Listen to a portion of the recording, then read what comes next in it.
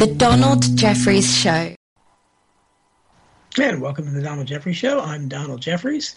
For our first hour, the guest is going to be Dr. Greg Poulgrain. He's the author of a very interesting book, JFK versus Allen Dulles, Battleground Indonesia. So we'll be looking at JFK from a slightly different angle, but of course this impacts his assassination as well. So Dr. Poulgrain, thanks for coming on the show. Thank you, Don. Good. So how did you, first of all, I guess start off, it's got an introduction by Oliver Stone, Jim DiEugenio. I've interviewed myself and I'm very familiar with him at the afterword. How did you get Oliver Stone to write the introduction? That's quite a coup. A lot of us out there, that's not an easy thing to do. Well, he is interested in JFK. Yes. I suppose that's the common theme. Yes, but he's just produced that Destiny Betrayed, which is an interesting 4-hour documentary, and he introduces the idea that I've done in the book, where a key element of the JFK saga, which hasn't been mentioned before, was Kennedy's proposed visit to Jakarta. So Jakarta being capital of Indonesia, and going back to the 60s, it was, really one of the centres of the Cold War struggle in those days. So he was dealing with that period, I suppose, and it's natural for him to write the introduction. Well, that's wonderful. That's quite a coup. He's obviously a very respected name, big name. So congratulations. So what? It looks like you've been. I read in there you had interviewed some people going back decades. Some of these people you interviewed. So this was a planned effort, I guess. So had you always looked at this aspect of Indonesia, and is this something you planned to do for a long time? Well, I actually started with Indonesia, and Kennedy came second. I've been lecturing in Indonesian, Southeast Asian studies for 20-something years, and Indonesia was my special area.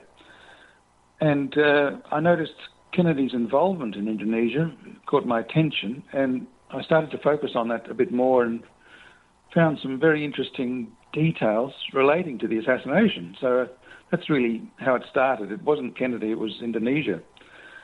And I think Indonesia offers a few explanations that haven't been put on the table before. And they might explain a few missing links, missing parts to the whole saga, because, as you probably know, Kennedy always thought foreign policy was one of his main strengths anyway. He liked foreign policy, and during the 1950s, he was reading and basically finding out new things about decolonization in various parts of the world. Africa, we've heard about Algeria, but Indonesia came a bit later, when he was president, actually. Wouldn't you say? Day. Wouldn't you say that basically this is all related to how JFK approached foreign policy, as opposed to the typical Cold War of his era? I mean, his inaugural address is full of Cold War rhetoric, but JFK, and going back to, as you mentioned, in the Senate, when he talked about the independent Algeria, and he wanted, he supported the independent movements in Africa and elsewhere, and then he forms the Alliance for Progress for Latin America. Kennedy appeared to have a different view than the foreign policy establishment at the time, I believe, because he seemed to not want to get involved, and we saw what happened in Vietnam, where he was planning to get out the time he was killed. But do you agree with that? That he basically was looking for to support independent movements everywhere, where the CIA and they still wanted to install puppet dictators, and they wanted to control these foreign nations. Yes, he had what I call a more peaceable approach right through. I think it was partly what he studied in his own time in the 50s, as a senator, before he became president at least, and partly his nature, his understanding of being the end of the colonial era. I mean, the Dulles brothers just didn't think in that way. They thought they'd reshuffle the deck chairs, I think, and then carry on as usual. But Dulles had a different approach, where he respected various leaders. You can pick them around the world, I suppose, but the one in particular that came to his attention was Sukarno. And Sukarno was, he'd been trained as an engineer, I think, but he was a very, very forceful public speaker, orator.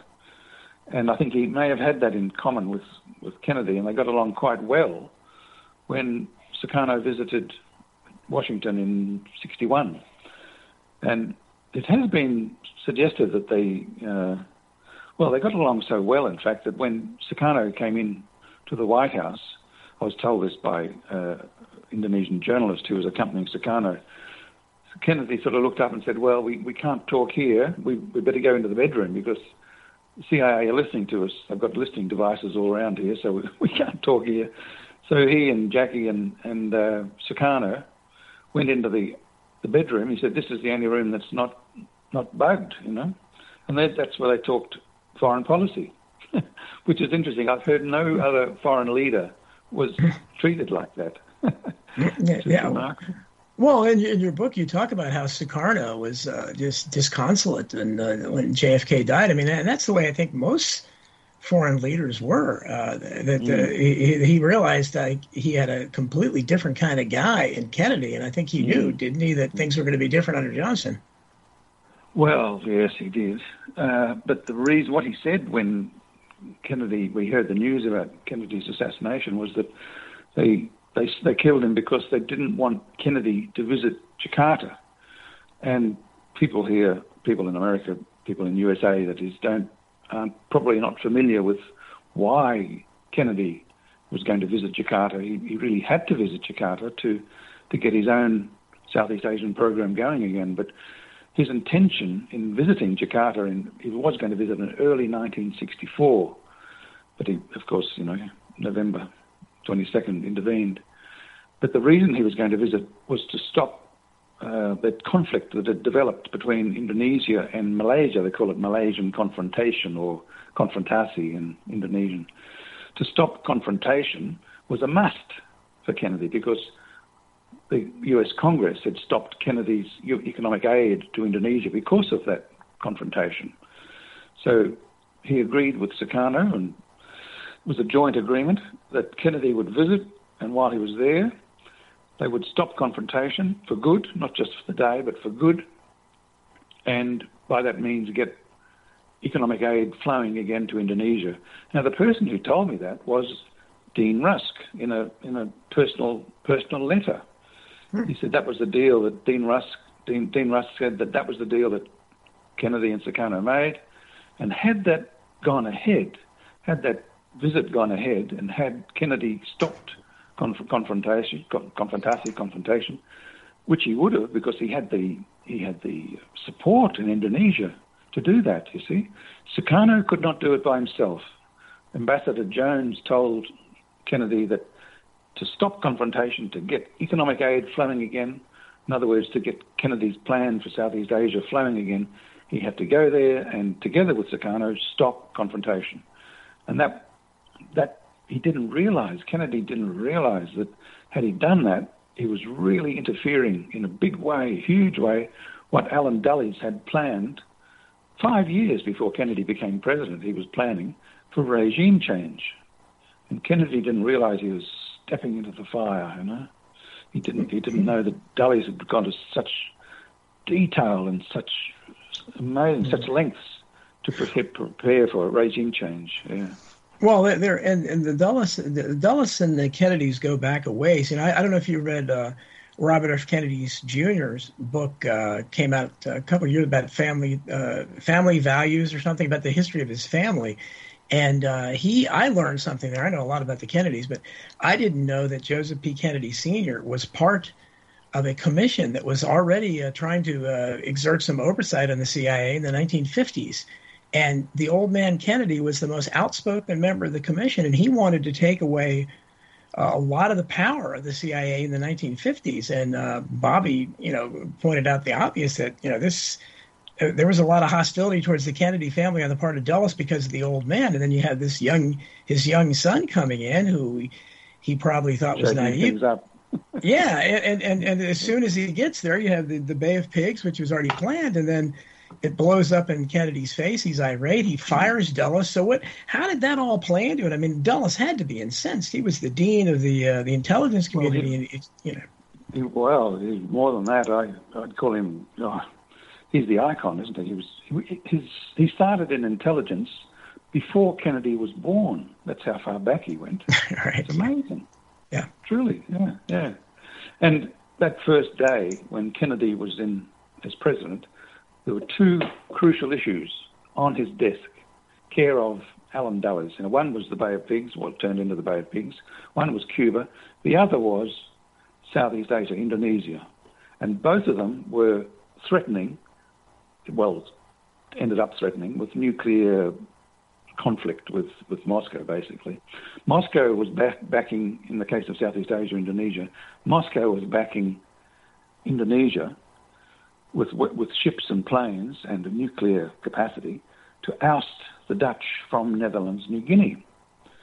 And Kennedy was in the position, because NATO ally with the Netherlands, he had to support the Dutch or somehow work out a solution so that he didn't come in conflict with Indonesia, because he wanted Indonesia on side in the Cold War, and he couldn't afford to lose them. So the Soviets really stirred up things when they offered Sukarno this huge arms deal with ships and planes. But what's not generally acknowledged or known is that this was really Dulles in his trickery, because the Soviets had offered these huge weapons after Dulles had arranged for a rebellion in Indonesia, civil war, basically, 1958, 59. And it looked like the CIA had offered amazing assistance to Indonesia to split up. But actually, Dulles was tricking Indonesia.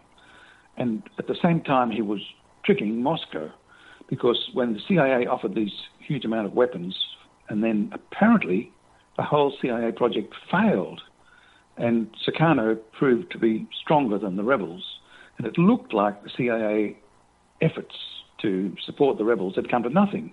And that was the reason why Moscow decided to step in and offer them weapons and then kick out the Dutch.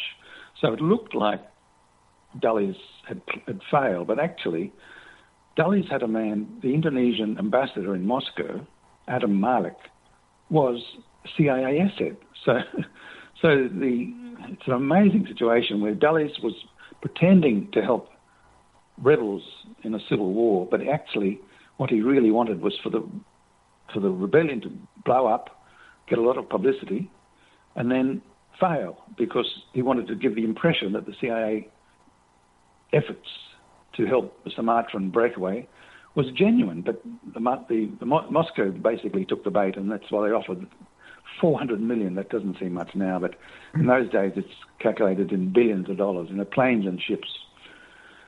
And that's really what convinced Kennedy. Well, it didn't give him any option, really. But Dulles was using this threat of Soviet conflict, as he did in the Bay of Pigs, as occurred in Cuba, of course.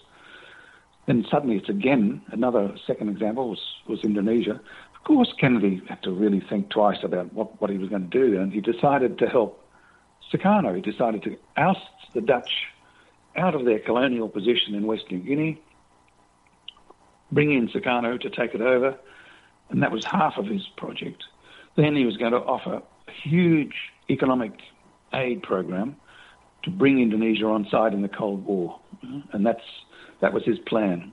Even though he sort of copped a lot of flack about kicking out a Dutch ally from their colonial position, he took that risk and then proceeded with this economic plan. But straight away, that was 1962. Straight away in 1963, the beginning of 63, this confrontation, this conflict started between Indonesia and Malaysia over the British were decolonising in Malaysia, and Sukarno complained about how they did it, and then this conflict began.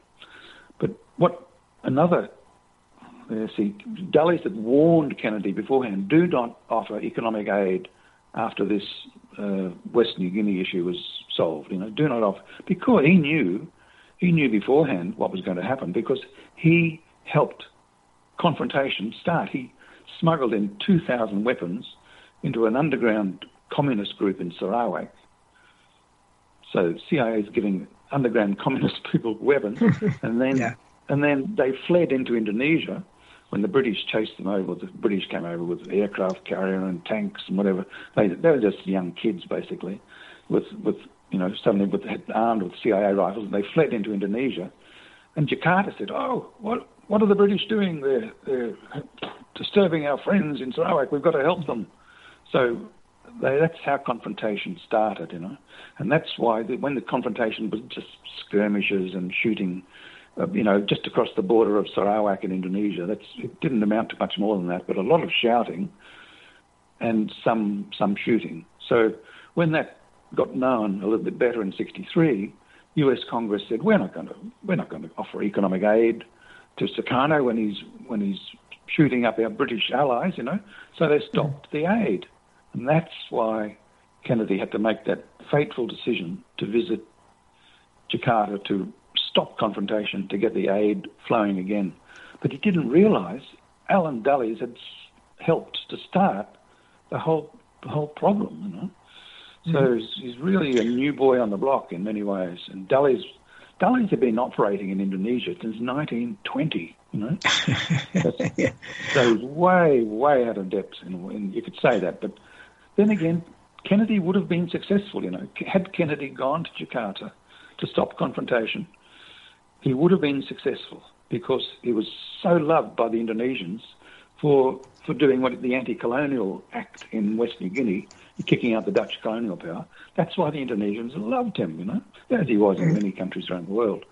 But he would have been successful, and that's why Dulles didn't have a choice. He had to stop that trip to Jakarta. Otherwise, the whole plan for regime change, kicking out Sukarno would have just been brought to nothing.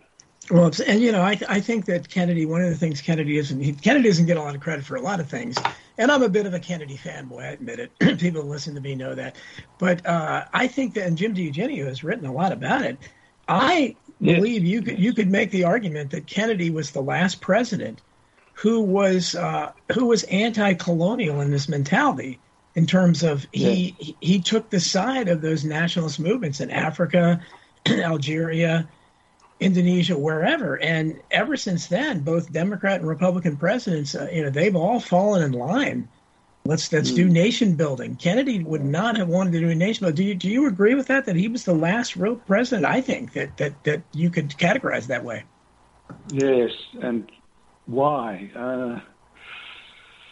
Looking for reasons why. I think it's just Kennedy's nature, Kennedy's upbringing, Kennedy's understanding of history, politics, how he taught himself, as well as what he learned from friends around the world, as he visited. He had first-hand knowledge from, his friend in Vietnam. He often visited places to find out the details, That's why he got so well acquainted with how things were.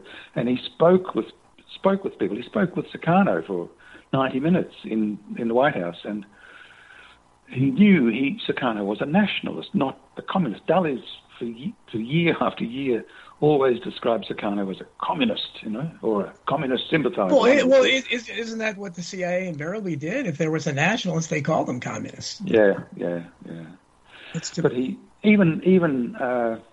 But Nixon, when he was vice president, he spoke with Sukarno in Jakarta, and he came back. This man is a nationalist. He's an out-and-out nationalist. He admired his ability to speak in public, but he definitely said he was not a communist. That's Nixon's point of view. So Nixon was overpowered, I suppose, in the 50s. That is by Dulles branding Sukarno as a communist, and it carried on. And I think Dulles carried weight with the Joint Chiefs of Staff. And they got the opinion that Sukarno was a communist as well. Supporting the communist, anyway. The Communist Party in Indonesia was called the PKI, the Partai Communist Indonesia, PKI. And they were the third biggest communist party outside Sino-Soviet bloc. So they're 20 million, 25 million supporters. That was huge. And they ended up being a key part of 1965-66 when regime change occurred. Dulles was kicked out in 61, but he was still very powerful in the next few years. And the way that the regime change occurred wasn't kicking out Sukarno directly, but what they targeted was his supporters. The PKI were his supporters. They both benefited from each other's power, I suppose, because Sukarno benefited from the PKI because whenever he wanted a big rally in town, he could get 100,000 people in the big stadium, like at the drop of a hat, And so it looked like he was, he liked big audiences, and he spoke very well for hours and hours. He spoke enthralling people.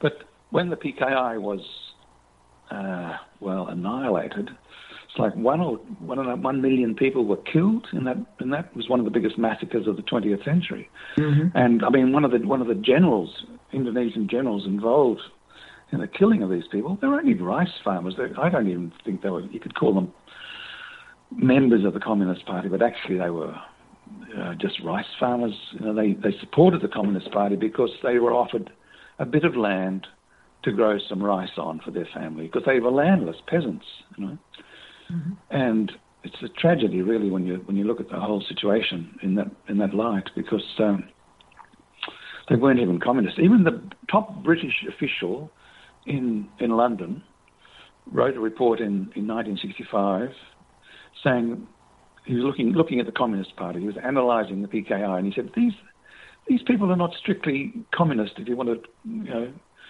label them that with the European communist label, they're different. They're Javanese nationalists, and they're radical, but they're not really communist, And yet, I mean, for example, the belief in God issue, which is sort of central in the communist dogma, mm-hmm. The head of the Communist Party in Indonesia, Aidit, changed the rules. He said, we're not at that stage. We're going to believe in God, So they celebrated Ramadan, which is quite a big change from how you'd think of the PKI normally. So in many ways, they were a different radical group, and they had the label PKI, but as this London expert, he contacted me actually about 2 years ago. He's about 90 years old now, and he contacted me by email.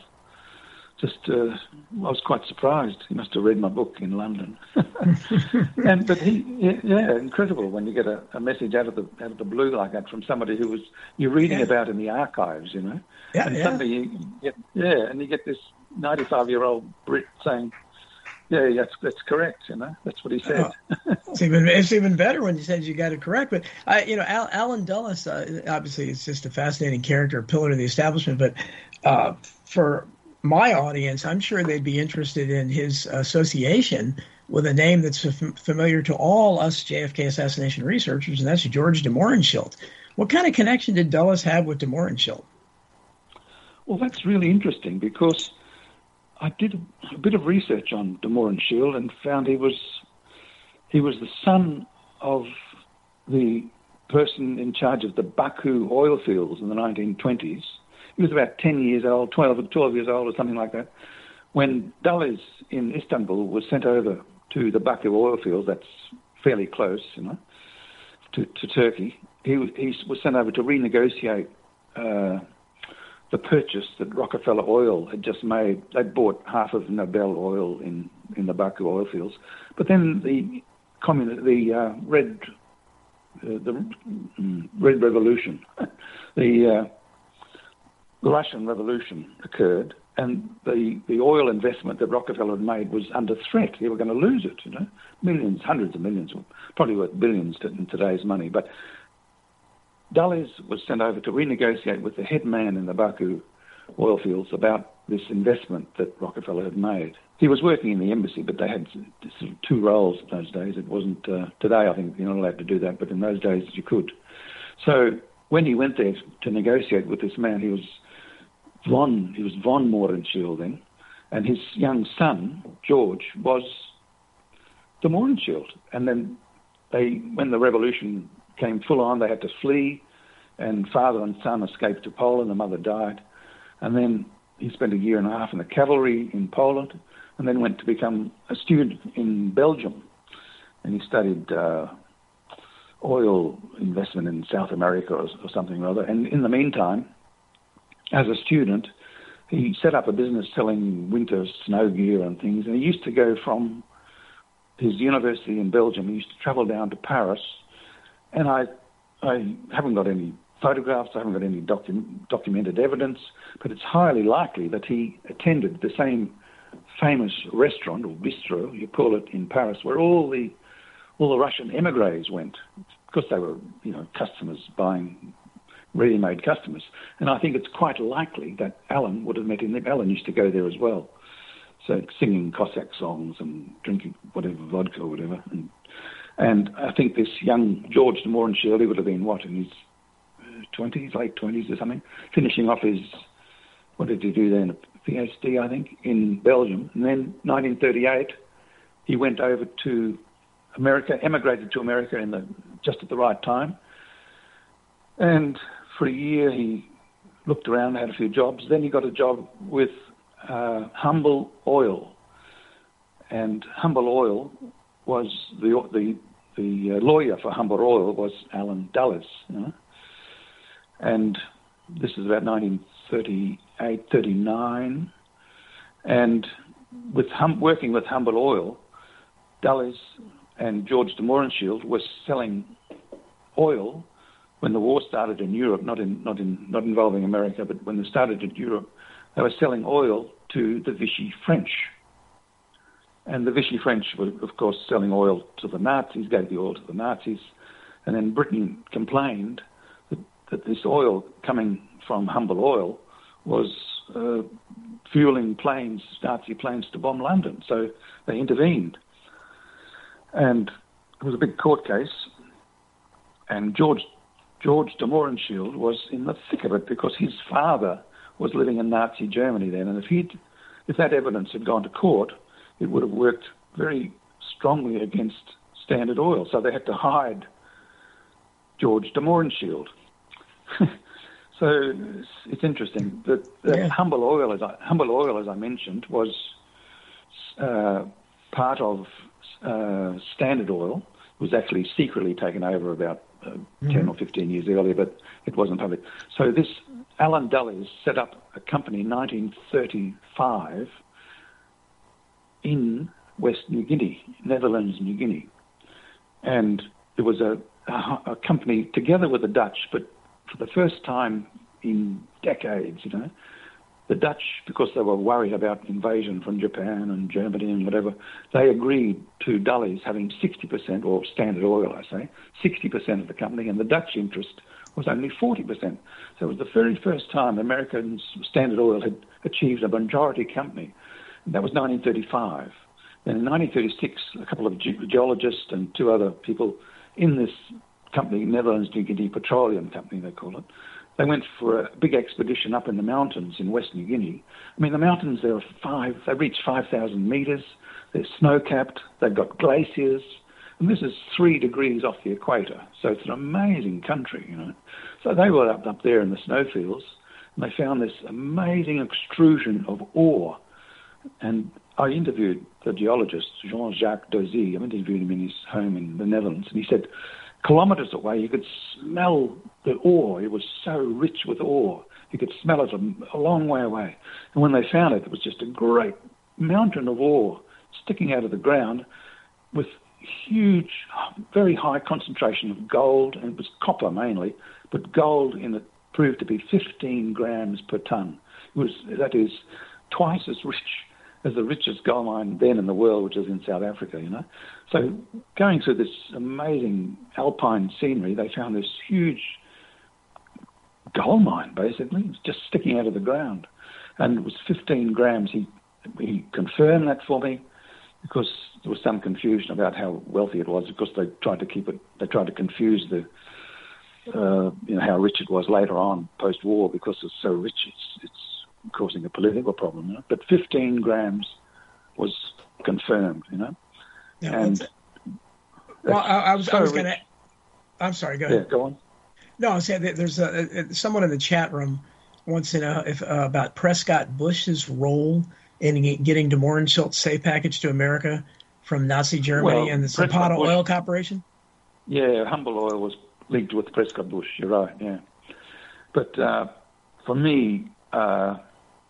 That link came in later, I think, when George de Mohrenschildt contacted Bush, he was, the evidence for Dulles and George de Mohrenschildt was there just before America was involved in the war. They were working together in Humble Oil, and that should have been mentioned in the Warren Commission, but it never was. Had that been mentioned, they would have stopped the whole Warren Commission and started again. But Dulles was in such a powerful position that was never even mentioned.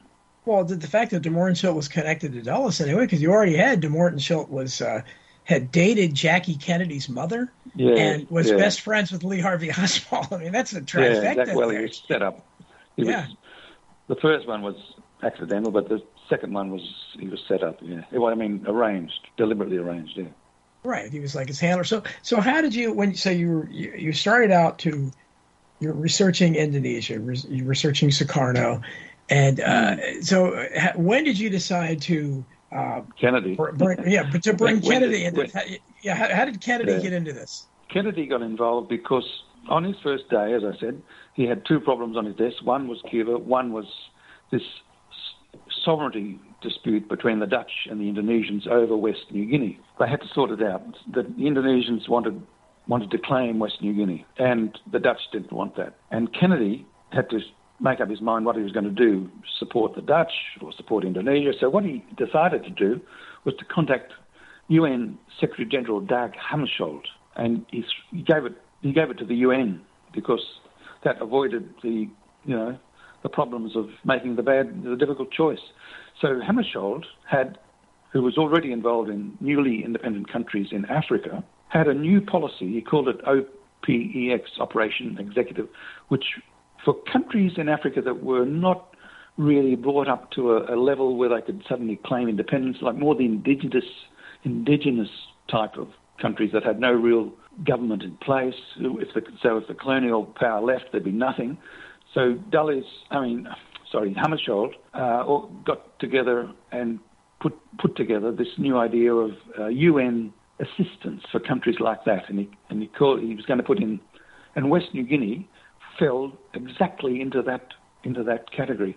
And when I interviewed Dag Hammarskjöld's deputy, I should say, he told me that Hammarskjöld was far more interested in solving the problem of the West New Guinea problem than he was in any country in Africa.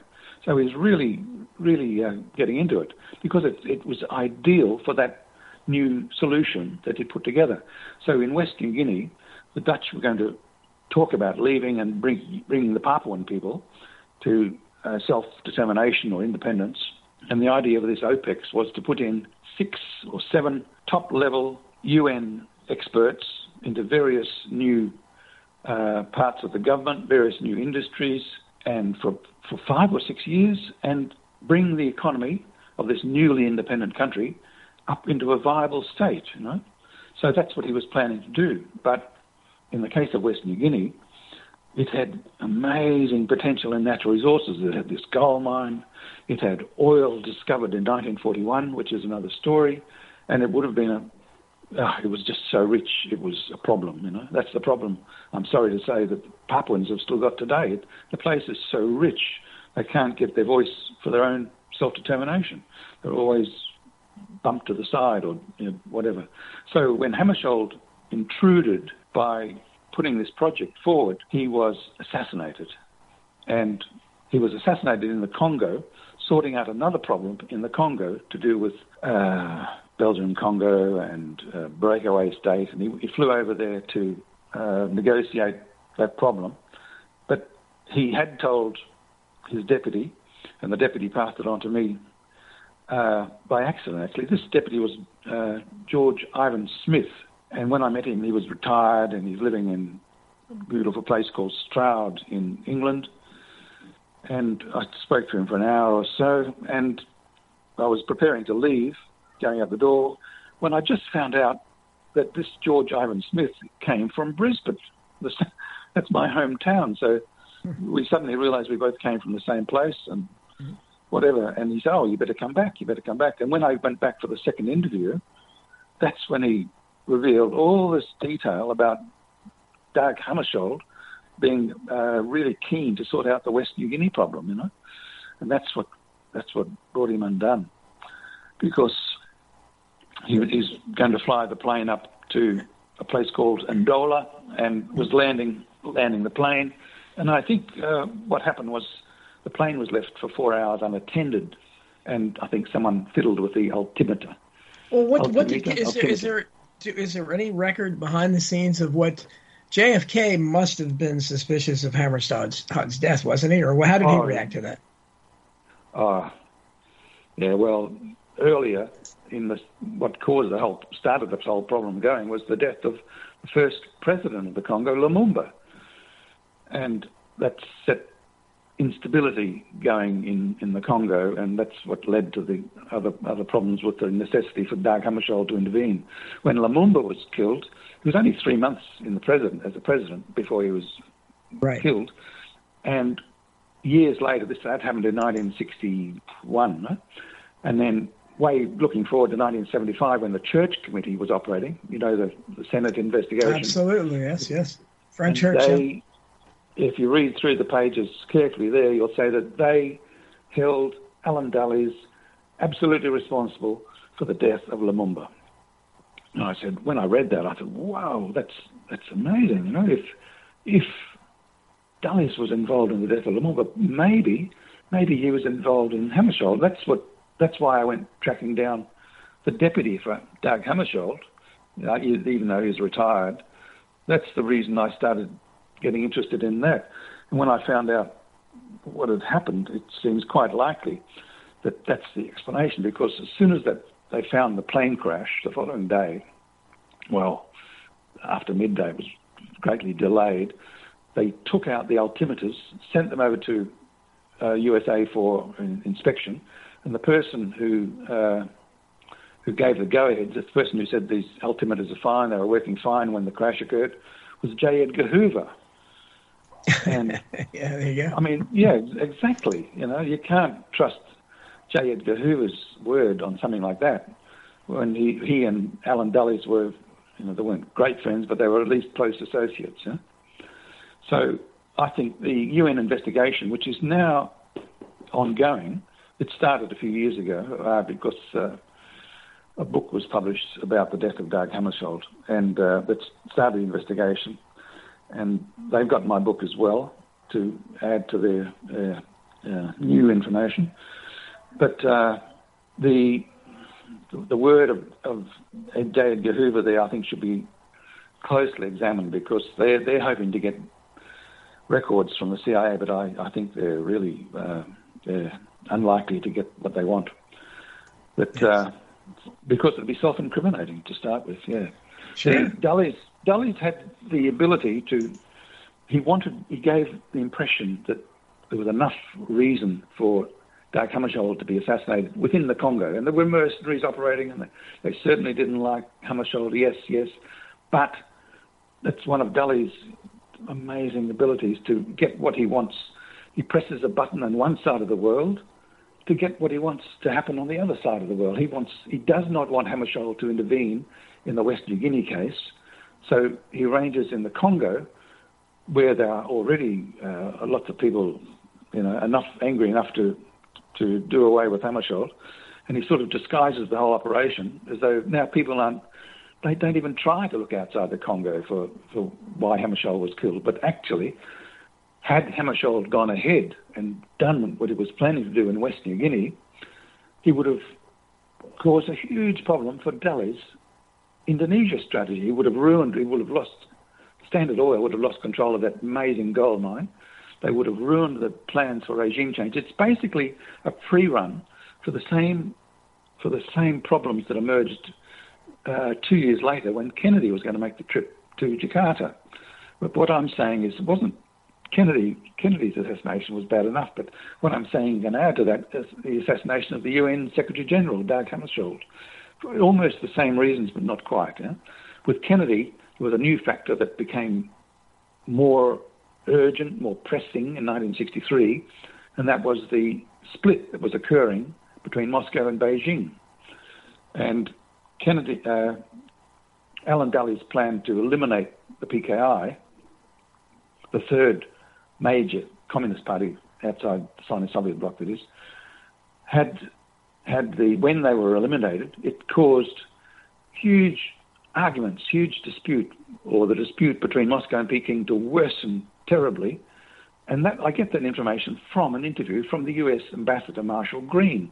He explained that a few years before he died in the 1990s, like this is 30 years later. He gave an archival interview, and he said that when the PKI were done away with in 1965-66, it caused a huge problem between Moscow and Beijing, and it added immensely to that split.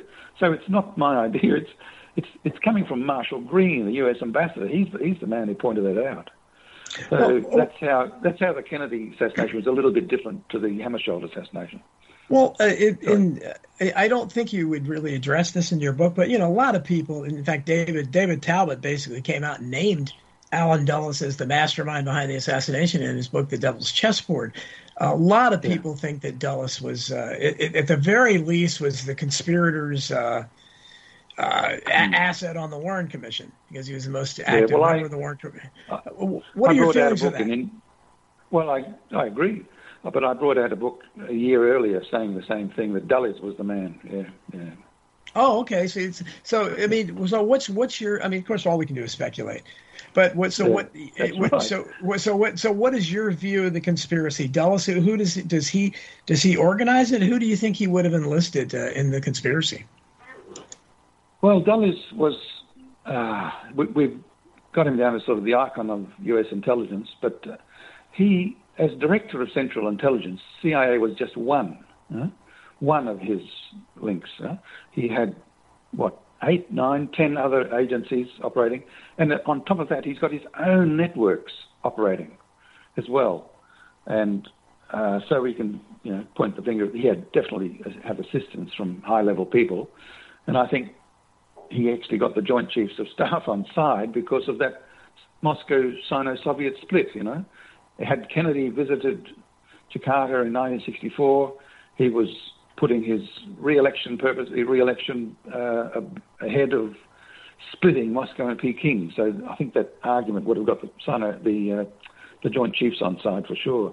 But who was he working with?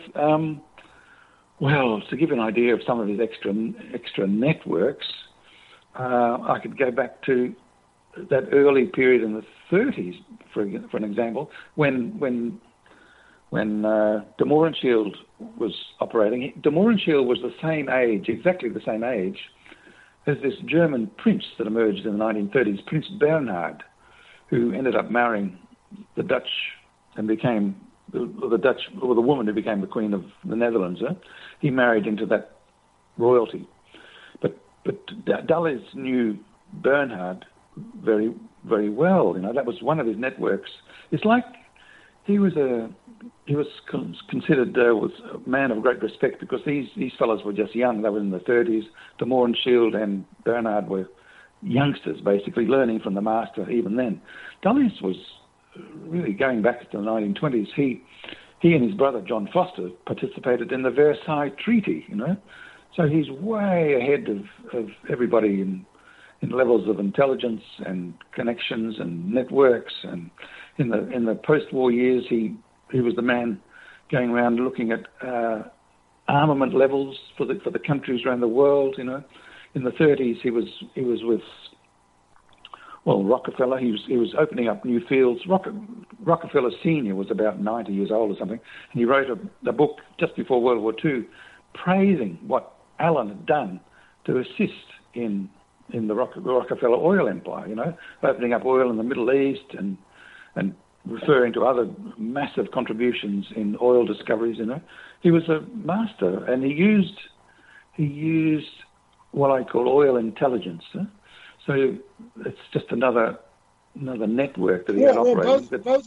Both explain. Both the Dulles brothers were lawyers for the Rockefellers, right? They were tied in with Standard Oil and the Rockefellers. Well, Sullivan Cromwell was the front desk. It was the legal firm that was the front desk for Standard Oil. And John Foster Dulles married into the Rockefeller family, and he ended up running the show. It was Sullivan Cromwell was his operation. Alan was not so deeply involved, but he was definitely involved in Sullivan and Cromwell. Together they were involved with German companies well after the war started. They were still dealing with German companies operating, and that's one of the things that Colonel Fletcher Prouty pointed out, that he really disagreed with what Alan and John Foster were doing, because they were dealing with the enemy. I mean, wow, that's a big accusation, and that's one of the means by which Alan, who became an OSS man in Switzerland during the war, he had amazing contacts inside the Nazi inner circle. He knew about the attempted assassination of Hitler before a lot of people around Hitler did. Put it that way, he knew what was coming. Yeah, that's amazing ability. That's why he became so. And then he settled when the war ended in Italy. He was a man who really negotiated the surrender of the Nazis over there. He stepped in ahead and handed it over, but he really contributed amazingly to the Cold War, because Soviets disagreed with what Alan Dulles was doing and what he did. The chat room someone in the chat room wants to know, I hope I pronounced this correctly. They want to know about Promedia Anantatur. Promedia Anantatur, yeah. Okay. Yeah, sounds that's better right. when you say it. Javanese writer. He's probably the most famous. He's passed away now, but he was the most famous. He wrote the foreword for my book, previous book called Genesis of Confrontati, which is the book that shows Sukarno did not start confrontation. And it took Ambassador Jones some time to explain to Kennedy that Sukarno did not start confrontation.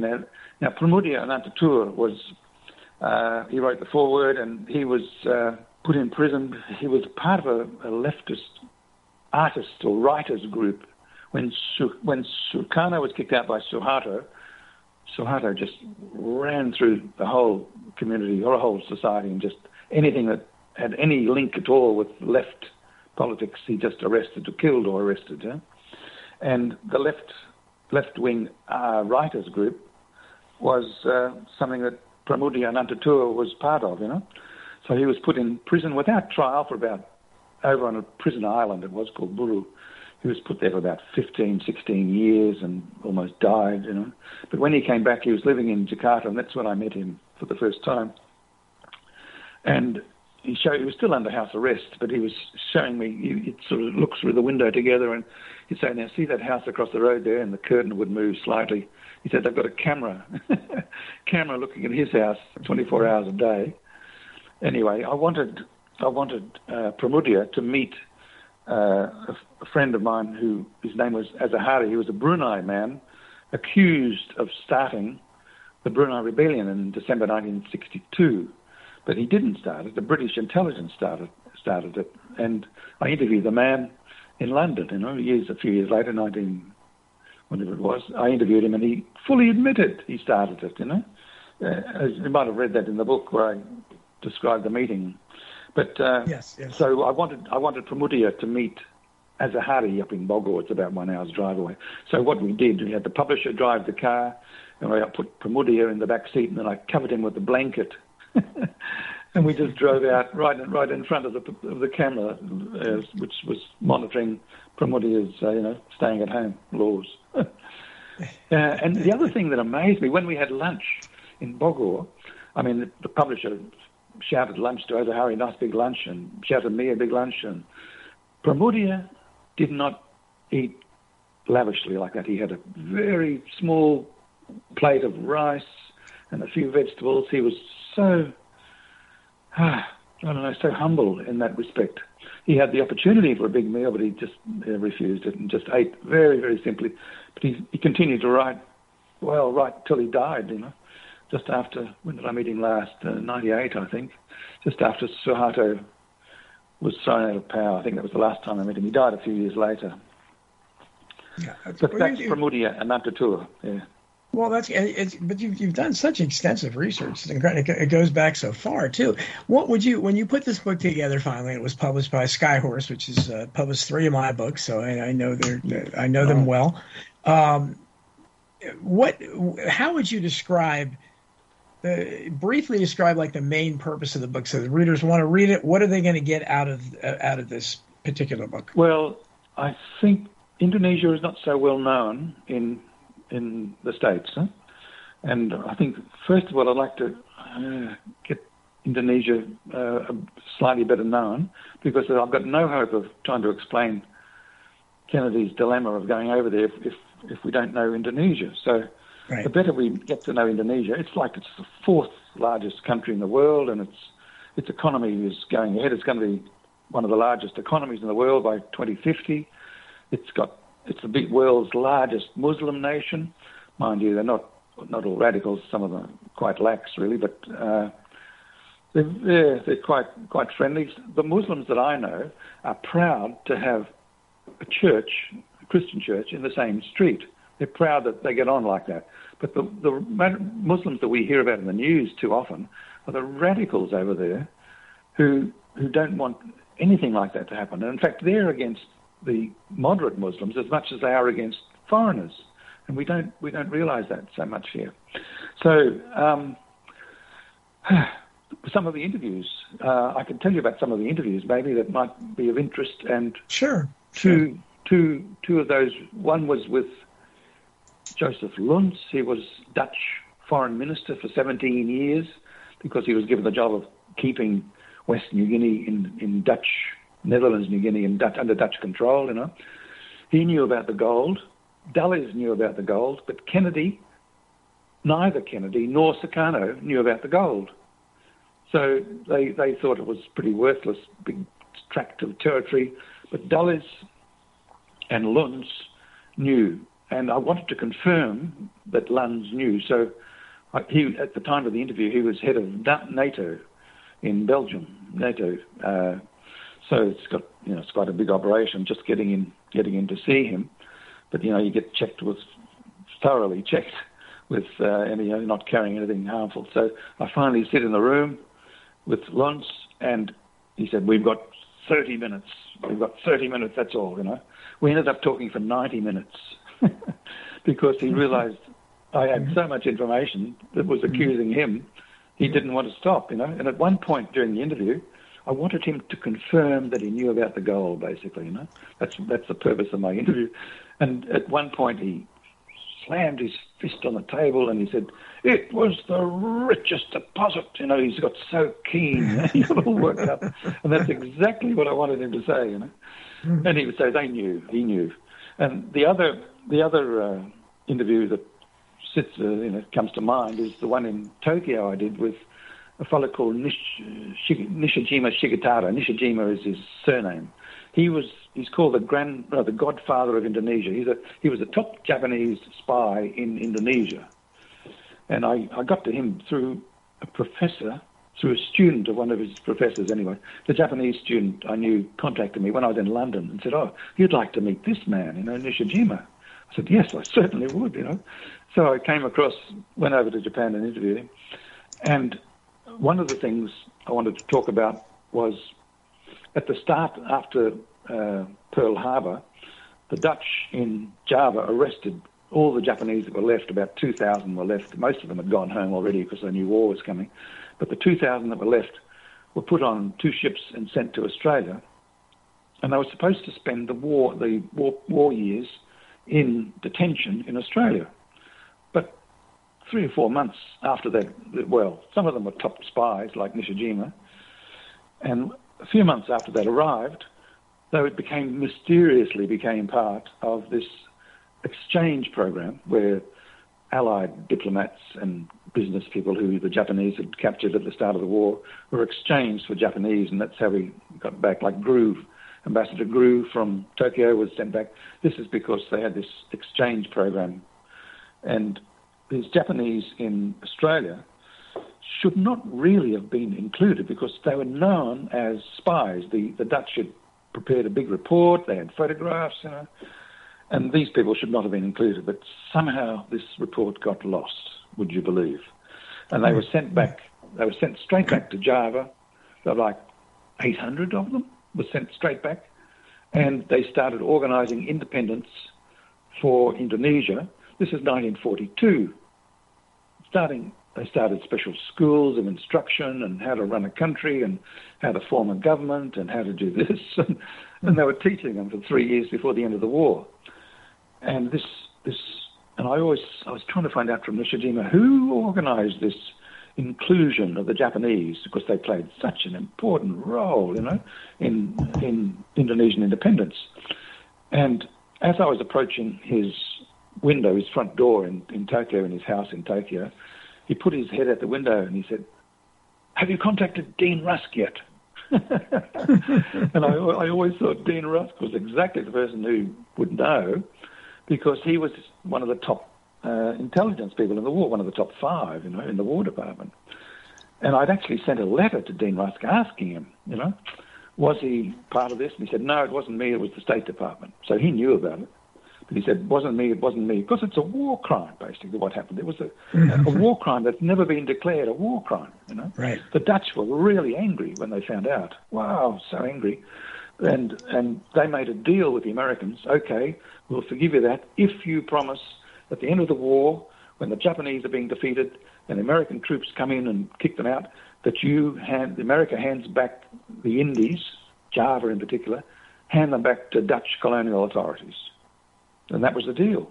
But of course, that didn't happen. Just before it was going to happen, the Americans, General Douglas MacArthur, or the people under him, handed over control to Mountbatten. And Mountbatten was the one who had to face the Indonesian War of Independence for a year before the Dutch came back. A couple of people in the chat room want to know, if JFK had lived, how would Indonesia have been different? Yes, because his trip to Jakarta would have succeeded, and had that gone ahead, his huge economic program would have increased the standard of living. That means that the draw card for joining the PKI would have just dropped. The PKI would have lost a lot of their support, and in the elections they would have been elected as part of the government, but they're just not as radical a group as Alan Dulles has always portrayed them, and they weren't even an illegal party. That's why it puzzled them when they all got killed. They said, what have we done wrong? They didn't even know. We just want a bit of land to grow rice on. That's it. That's as far as the politics went. So how would it have turned out? I think JFK would have secured Indonesia on the western side in the Cold War, and it would have been a great success.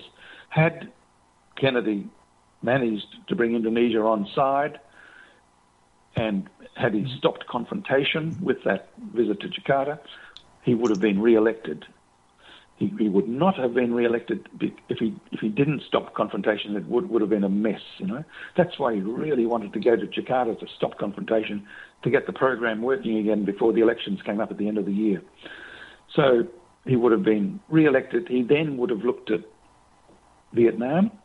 I mean, he looked at that closely already, and there's 1,000 advisors were coming out. He would have withdrawn that level. The Vietnam War would not have happened. Not the way it happened anyway, with hundreds of thousands of troops over there, and such horror and agony. Yeah. He would have avoided that.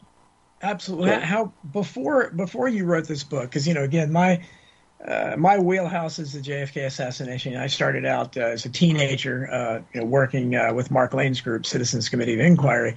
So this thing has been in my mind since the mid '70s as a teenager, and I've devoted a lot of time to it. Were you interested in his assassination before?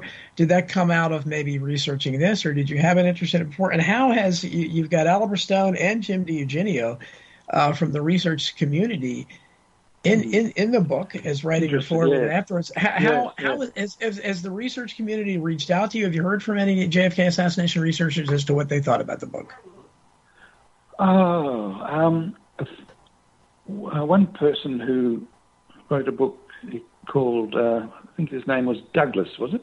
He wrote a book, JFK and the Unspeakable. Yes, James Douglas, Yes, he contacted me and said, talking about stopping this trip to Jakarta, and what would have happened or what would not have happened, if it had been successful. He said, basically, you've hit the nail on the head.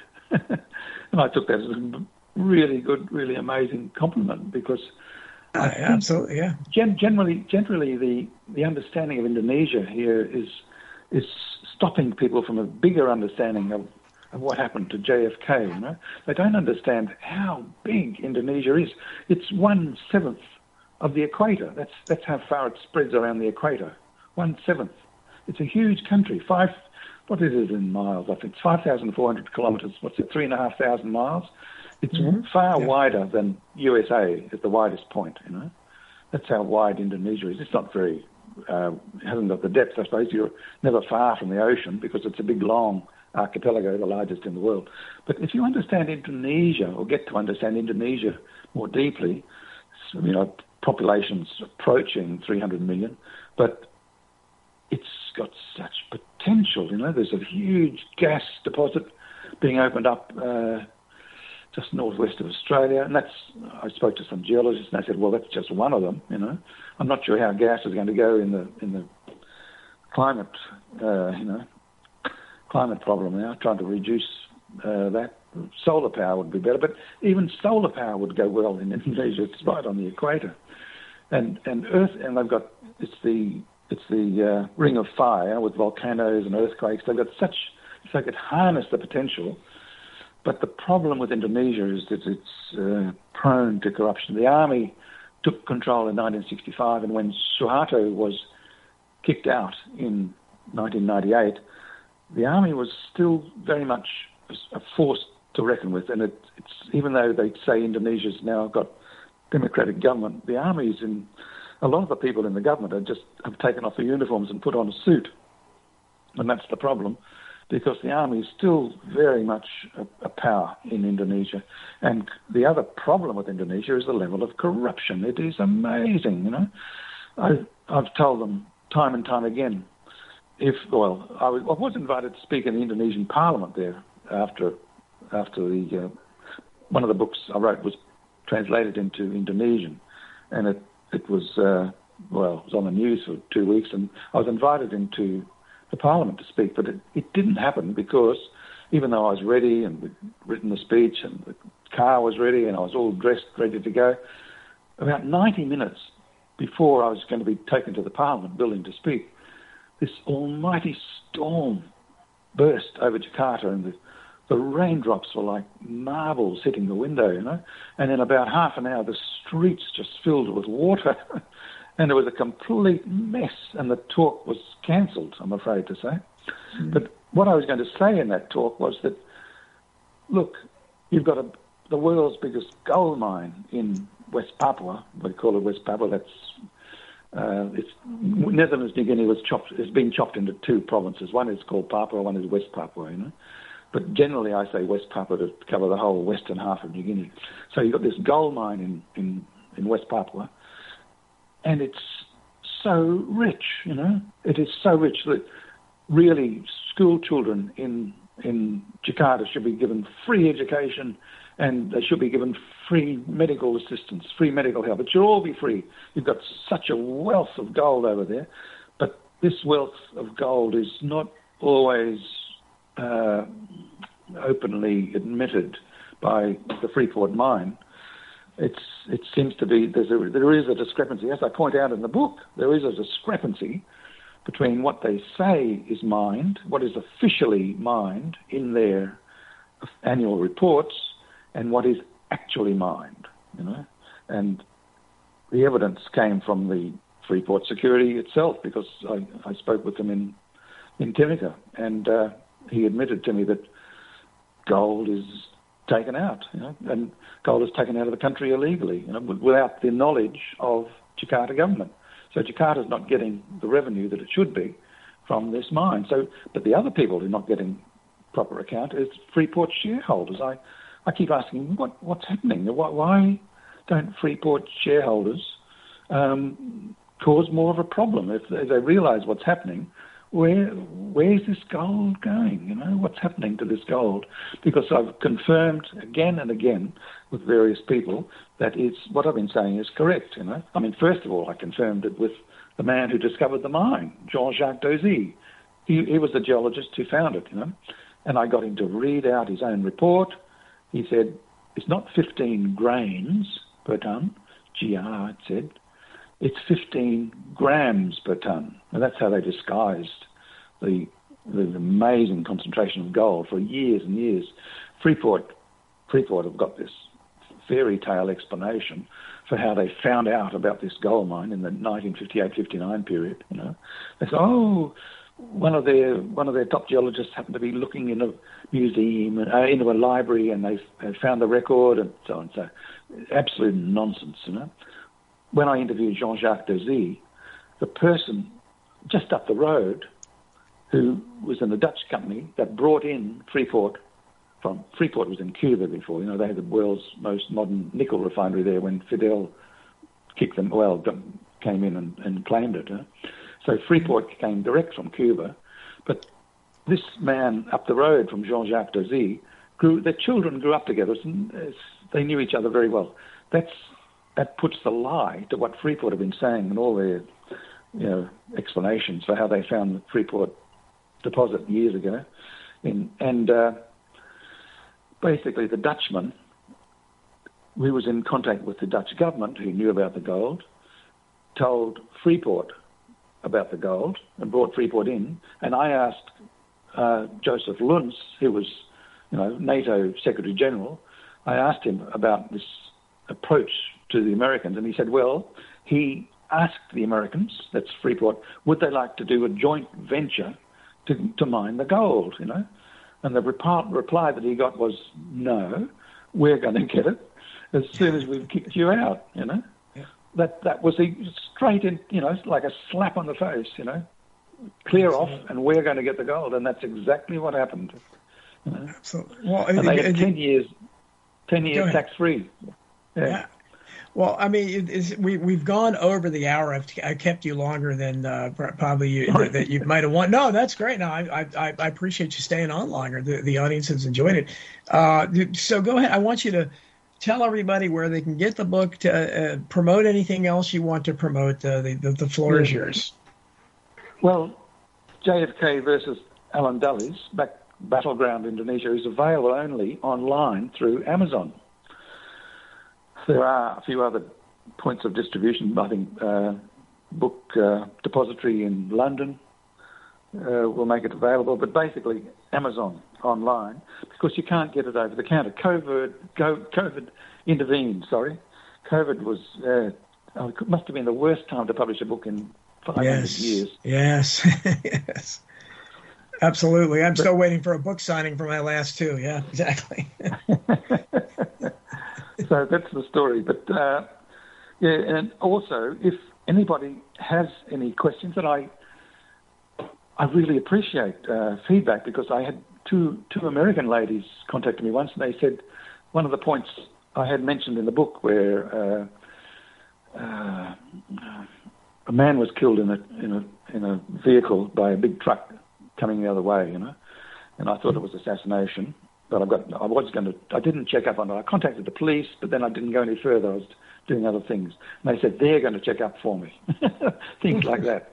On the records, which I really appreciate, because he was definitely killed. I contacted the widow of the man, years later, and she said, she's still terrified, when the wheel of the truck just crushed her husband next to her in the car. Sure. And she got so traumatized, She thought I was going to do the same thing, but no, I'm not chasing. I'm just asking questions, But she knew he'd been killed. So things like that, feedback from people who read the book, it's very much appreciated. Yes. How can people contact you? Well, you could do it if you forget the email. You could just contact the publisher, Skyhorse, and they'd give you my email. But otherwise, it's just my surname with a Y in front. My first name's Greg, but Gregory, so I use the Y, Polgrain, at gmail.com. So that's, if you want to ask any questions, fire an email. And so it's ypolgreen@gmail.com, and you can, I'll attempt to answer as many as I can. Well, I do answer emails, yes. Well, I appreciate you staying on over the hour for us, and it's a fascinating talk. A very important book out there. Dr. Greg Polgreen, thanks so much for joining us, and we'll be right back after these words. Thank you, Don. Yeah.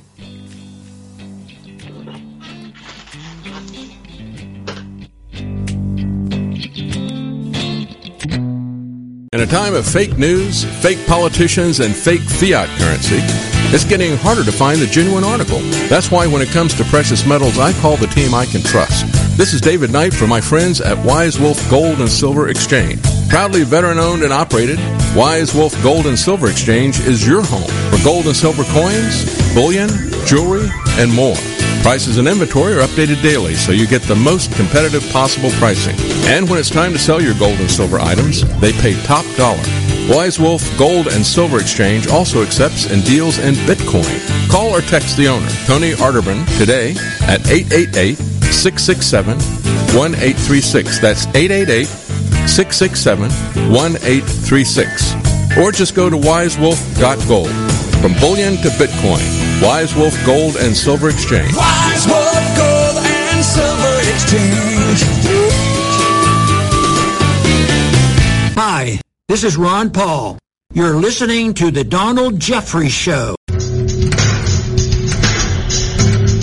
WallStreetWindow.com. Gold, silver, the stock market.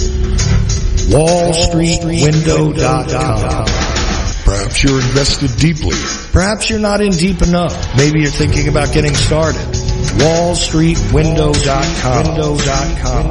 Michael Swanson, the brilliant author of The War State, understood these trends professionally for many years, and now he gives you the benefit of his knowledge. WallStreetWindow.com.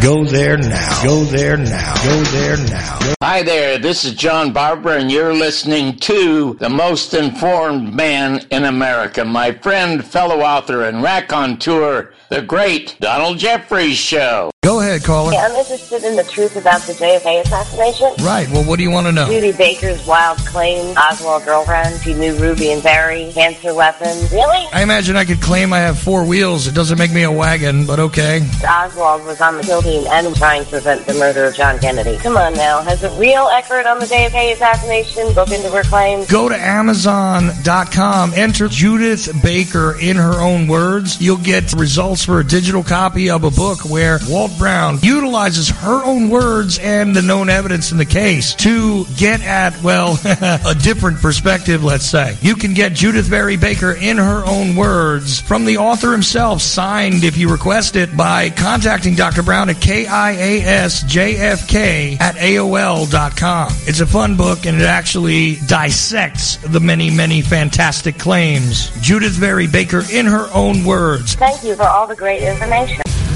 Support Chuckochili at chili.com. There's no money in it, so yeah, that's the problem. That's the biggest problem, I think. And, you know, some people would say that, look, you're in an age when you can be independently supported, but quite frankly, I'm on that business model too, and look, I'm not going to complain, but I'm going to complain. Okay, because people want to support you, they love you to death, but honestly... So if you're listening in, this is a very unsubtle request to support the damn show. And I want you to do this because, the Ocelli Report is one of the few places where Greg Palast can get the stuff out. I mean, you'll still see my bylaws in some of these outlets, but nevertheless, I used to be a regular on CNN and on MSDNC, but no more. Revelation through conversation. Ocelli.com. The War State by Michael Swanson explains the great national transformation that took place and put the Kennedy presidency in the context of the times and reveals never-before published information about the Cuban Missile Crisis. President Kennedy would not have been assassinated if he had been president 200 years ago. His assassination took place in the context of the Cold War and the rise of the national security state. Before World War II, the United States was a continental republic. In the decade that followed, it became an imperial superpower. Generals such as Curtis LeMay not only wanted to invade Cuba, but knew that there were short-range missiles on the island armed with nuclear warheads that they could not destroy because they were on mobile launchers. Their invasion could have led to a third world war, and they wanted to go to war anyway. The War State by Michael Swanson reveals why and will show you what President Kennedy was up against. For more information, thewarstate.com. Hi, this is Cindy Sheehan. You're listening to The Donald Jeffrey Show. Chili.com. Revelation through conversation.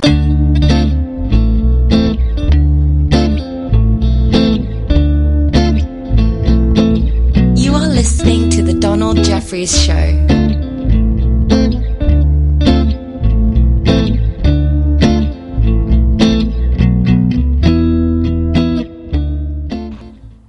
And welcome back to the Donald Jeffries Show.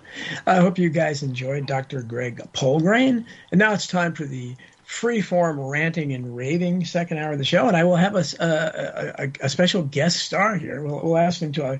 If you watch What's My Line, you know, they do the sign-in, please. So we're going to do a bit of a celebrity thing here, see if you people can guess who it is. And we're also opening up the phone lines. As if the special guest wasn't enough. So please call in. Love hearing from you. 319-527-5016. Again, that number is 319-527-5016. So mystery guest, give us a hint as to your identity. I'm one of the three searchers. That certainly narrows it down. Okay, well, you couldn't be Chris Graves because he's in the chat room. Peter, I'm not sure where Peter is. Peter's not in the chat room. So that would mean you're Bob Wilson. How about that? And Chris guessed it. Oh, man, he knew. Says it's Bob Wilson. You said the secret word, Groucho. Yeah, that's right. Well, Bob, we always have plenty to talk about. We are Citizen GX identified you too. Man, I thought we did a good job of confusing you. We didn't make that very challenging. I'm very confused. we didn't make that very challenging. More than usual. Bob and I are always talking about the state of the world, the collapse of civilization as we know it, and it just keeps getting crazier and crazier every day. I was just amazed that just getting to show you how to control this absurd government of ours is. It was ridiculous enough that Joe Biden, the Biden administration, wanted to commit $33 billion to Ukraine to prop up this former comedian who's banned all the other political parties there, but somehow he's the bastion of democracy now. Different view of democracy, I guess. But $33 billion when we have our own roads collapsing, potholes everywhere. We have people literally crapping in the streets of San Francisco and Los Angeles, tent cities everywhere, prices out of control. I mean, this is Orwellian on steroids, and we're sending imagine what $33 billion could do here. $33 billion over there. But that wasn't $33 billion because Nancy Pelosi, another one of our geriatric leadership that we have. I mean, Trump is actually much younger than these people. You know, we need to get some young blood back in there. Bring Trump back. Pelosi says, no, we're not going to give you a $33 billion. We're giving you $40 billion. So $40 billion is going over there. So it's just mind-boggling. Bob, what are your thoughts on that? Well, I mean, in discussions with you, as you mentioned, pretty much daily we talk, but it's disgusting. It's just, people have said that these people are puppets and actors, and it becomes more apparent every day, even from what vantage point we have as regular citizens, even though we try to look at this stuff, it's just becoming in your face. And it's evident that this isn't just someone mismanaging funds because they don't know what they're doing. There seems to be a concerted effort to sink us and put us in a position where, all the events that have happened recently, and, one of the last in the chain of dominoes has been this digital currency. So obviously they want everybody to move to it. And, they're spending money like it's water because basically I guess it's going to be just a number in a computer at some point. And when we crash, we're going to be at their behest. If you'd like food, Now there's food shortages that seem to be coming, and that seems to be, unfortunately, very solid. So what is it going to be like if you want to eat, have a good social credit score, and then on top of that, you're going to have to take digital currency if people are desperate and people have grown up on computers. I guess they don't have the fear of control that someone in our generation would have, and might get a viewpoint, from having a few more years and looking back even beyond us to World War II, numbering people and such. The whole thing is very frightening.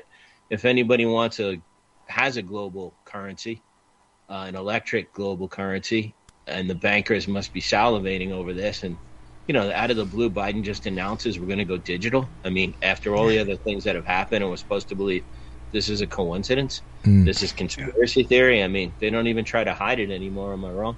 In a rare drop-in on the Donald Jeffries Show, I want to remind you, or at least alert the two of you, not remind you, but alert the two of you that, if you had actually been listening to my show 5-6 years ago, you would have heard about all of this coming. Because I was discussing the social... You're a wise man that, that's Chuck forecast this. Network.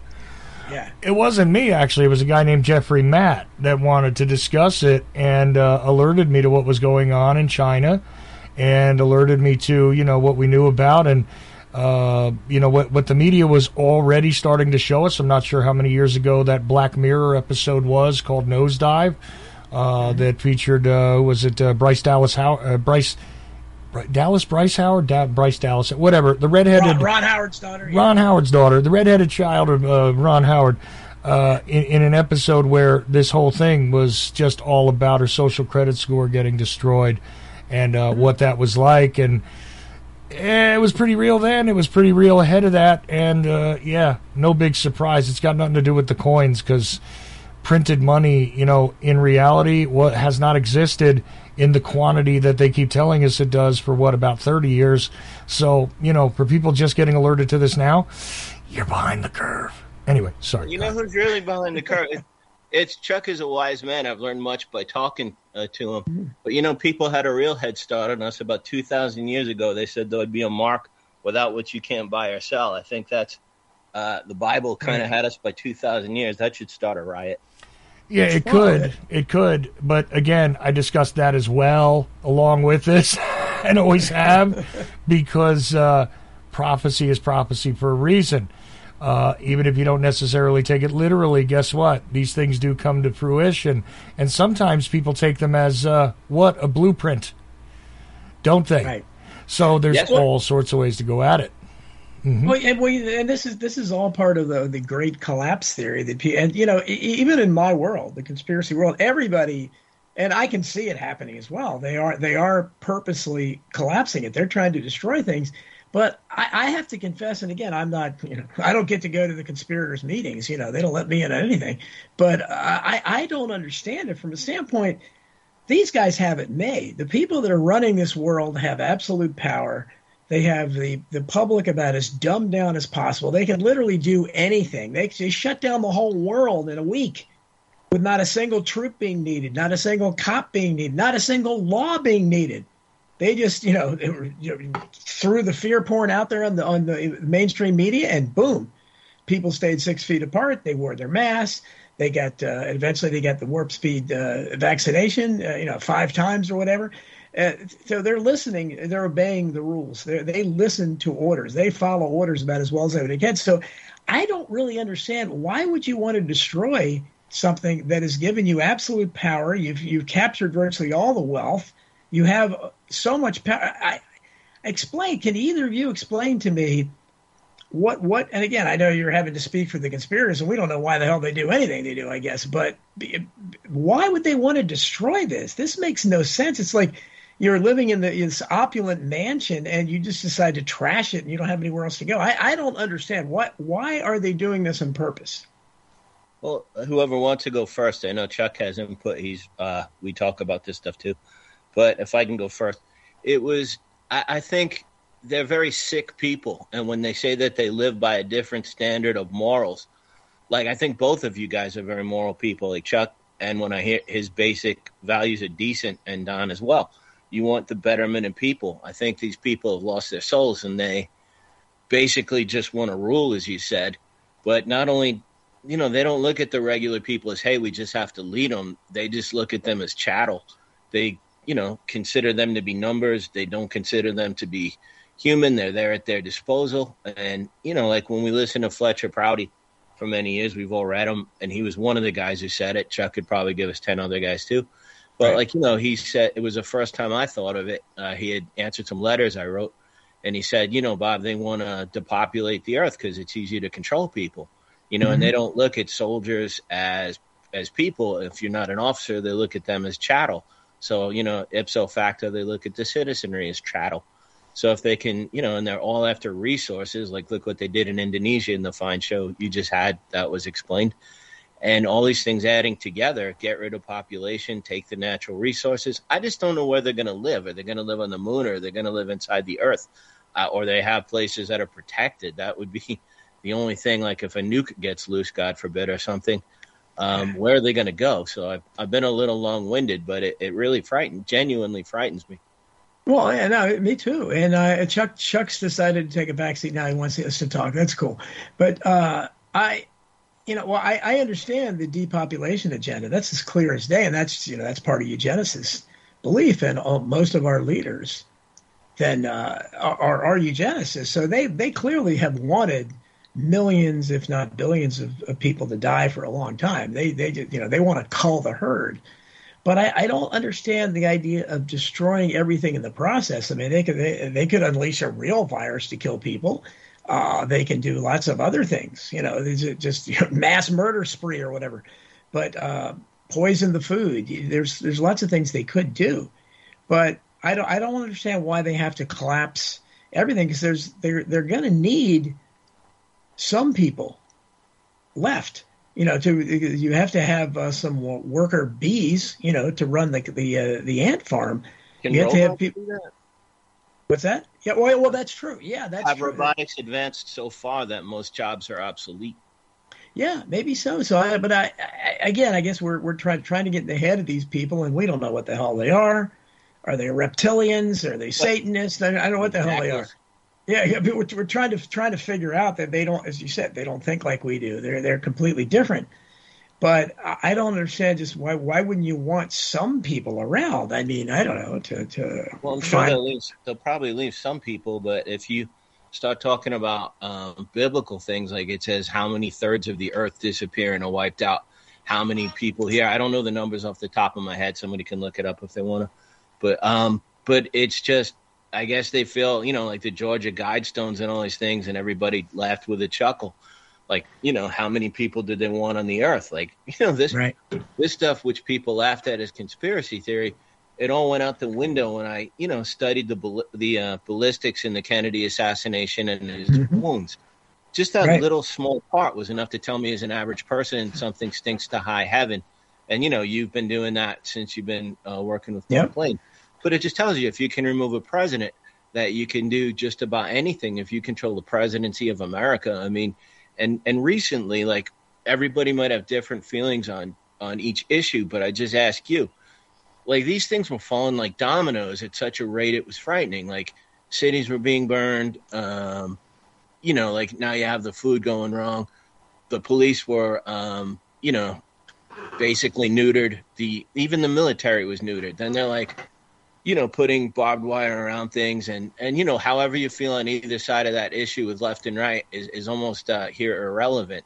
But it's just that these things seem to be buttons were being pushed, and they did it one after another. And it seems they came to kind of a stop and slowed it down because it was happening so fast. I thought the whole thing was going to crash when those things were happening one after another.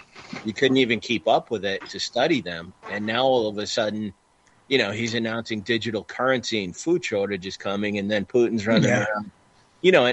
And again, I think that we should have said, my understanding of it is, okay, we're encroaching on your country. We're not going to put offensive weapons in there.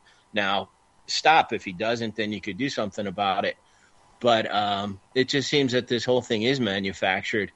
And the end game, I think, is depopulation and getting people to take this chip, and there's less people to manage, less resources being used, And with you, I ask a question: where are they going to live? Are they going to live on the moon, underground? Yeah, we know they have a lot of underground bases and everything. But again, that call-in number is 319-527-5016. 319-527-5016. But yeah, I mean, you certainly asked some some legitimate questions, and like I said, I just wonder. Especially you wonder, so these people, because they're apparently so smart. I mean, I don't know what the hell they are. They're half alien themselves, reptilian, whatever that. We don't know what the hell they are, or they think they are. But they're very dark spiritually. I mean, I kid around a lot, but all kidding aside, I just thinking of my soul being in a place where I could do that to people if I was born into that kind of privilege. It makes me shake. I mean, the amount of suffering these people inflict on humanity. But don't they? They can go back to read the Faustus, the Faustian bargain, the original selling your soul to the devil and Daniel Webster. I mean, these things have been done. They've been in literature for a long time. So the rumors are out there, and you and I both have talked about. We think there probably is some literal selling of the souls. But wouldn't you be educated enough, just simply having read those stories or watch some movies, that it's not a good deal for you? You're just going to have earthly pleasure, but then you're going to be eternally tormented or whatever. I mean, I don't. How do you sell someone on selling your soul? I guess the devil's a great salesman. The first person I asked about that, he wouldn't mind me mentioning his name, is researcher Mike Ray. And he was talking to me, and Mike's very smart. I mean, his background is solid, and Mike's one of the brightest people, like Chuck, a very high IQ. And he said to me, Bobby, the Rockefellers, he told me stories about the Rockefellers, and he told me that they worship Baphomet. And, at first it sounds strange, but coming from Mike, it wasn't. And, I believe darkness exists. And he was saying they just believe they'd rather rule in hell than to serve in heaven. And if you look at the astounding amount of money they have, and a veneer of religion always covers these people. Like John Rockefeller was supposed to be so, quote, religious, but it was the religious people who wanted to off Jesus, and they wanted to keep the status quo. So the more I see these people and the amount of money, I do indeed believe if you're taught that generationally. And the other thing that comes in, and I don't have, in other words, we've studied different things. Obviously, I've looked into Kennedy. You guys know areas of it I don't, but, I think I know a general enough to speak about it, and people I've listened to. And I just believe that these people, they tapped into a spiritual darkness, and now it's just reached a crescendo where everyone is really in danger, and you can't be spiritually sitting on a fence. I think they're ready to really push the button on some things that are nastier than we've ever seen before. And I do believe that at the top level, it's probably a very small percent of elite, but I do believe that they consciously do sell their souls to the devil, and that it says Satan can appear as an angel of light. Now, I know some of it looks like it comes from a B science fiction movie, and that stuff exists, and it is sort of not a joke where it's ha-ha funny, but it's not as deep. But I believe there are these people that are far more sophisticated, spiritually, far more in a dark way, and they actually do things like that, and it explains how these things could happen. With all of this, the resources, all of the knowledge we have, computers going crazy, no one is using this for the benefit, on a high level of to help people. It's being used to make these other people more wealthy, take away our rights, take away, even the cash money. You used to think you can't serve God in money, but, how much worse is it when it's like, if you want food, you better have a social credit score, and then you're going to have to take electronic money. And, in the meantime, I'm thinking, should I buy Bitcoin until everything goes haywire so I have enough money to live? And if you make a little money on it, but it's an absurd thought when it seems that electronic money is Satan fell from the sky like lightning, and that's electricity. So there's something to that in my gut, but I can't process it enough. But I do think we're in very real danger unless you really open yourself up to Jesus at this point. I mean, not everybody might agree with me, but I wasn't expecting a parade. Yeah, no, fair enough. But here's an interesting thing. By the way, Don, you do have a phone caller, and I'm going to bring him on in a second. But I want to help you both out with something. And that is, look, you look at a serial killer, right? You don't understand the mentality. You don't understand how somebody could do that. You look at a pedophile. This is an unrelatable mindset to you, right? Let me help you with the spiritual side of this. It's not about Satan. It's not about Jesus. It's not about Baphomet. These people have an understanding, especially when it comes to this technocracy that has been erected. They're not dealing with God. They're not dealing with your legend. You understand? They're not dealing with your thesaurus. They believe they're creating the God. All right? So if you are the creator of God, what does that make you? Well, kind of the God of your own realm. This is a different thought process from adhering to, fearing, dealing with, making deals. You don't have to, because you are the creator. You get it? So the person that brings the singularity into existence, the actual complete, merging of man and machine, who can literally assure themselves eternal existence, provided the machines don't all break down, because they are self-repairing at this point, and they are self-actuating at this point, right? The person who brings that into existence, they're not thinking as in, well, I'm dealing with this matrix where I am subservient to a god or a pantheon or a series of gods. It's well beyond that. When you are, and this is a mistake with people with Satanism as well, the majority of what people call Satanism is not about worshiping the red-skinned, comic book character, okay? It's not about dealing with the actual adversary, the adversarial concept, which is drawn out in various scriptures. It's not about that. It's not about a devil. It's not about a demon. It's not about his set of rules or anybody's set of rules. You're creating it. You are the God of your realm. That is literally where that mindset is, and that's hard to wrap around if you're used to the idea of, well, I was created by somebody else. I'm not the creator. I'm not the powerful one. If you're in that sort of mindset, it's going to be very difficult for you to get to it. Where these people understood some years ago, like 12, 15 years ago, that even control of the data streams was going to represent control of the rest of the body, right? The rest of the body of all. And well ahead of us, again, because it's a different ethical construct, completely. So you're not dealing with they worship Baphomet and all this.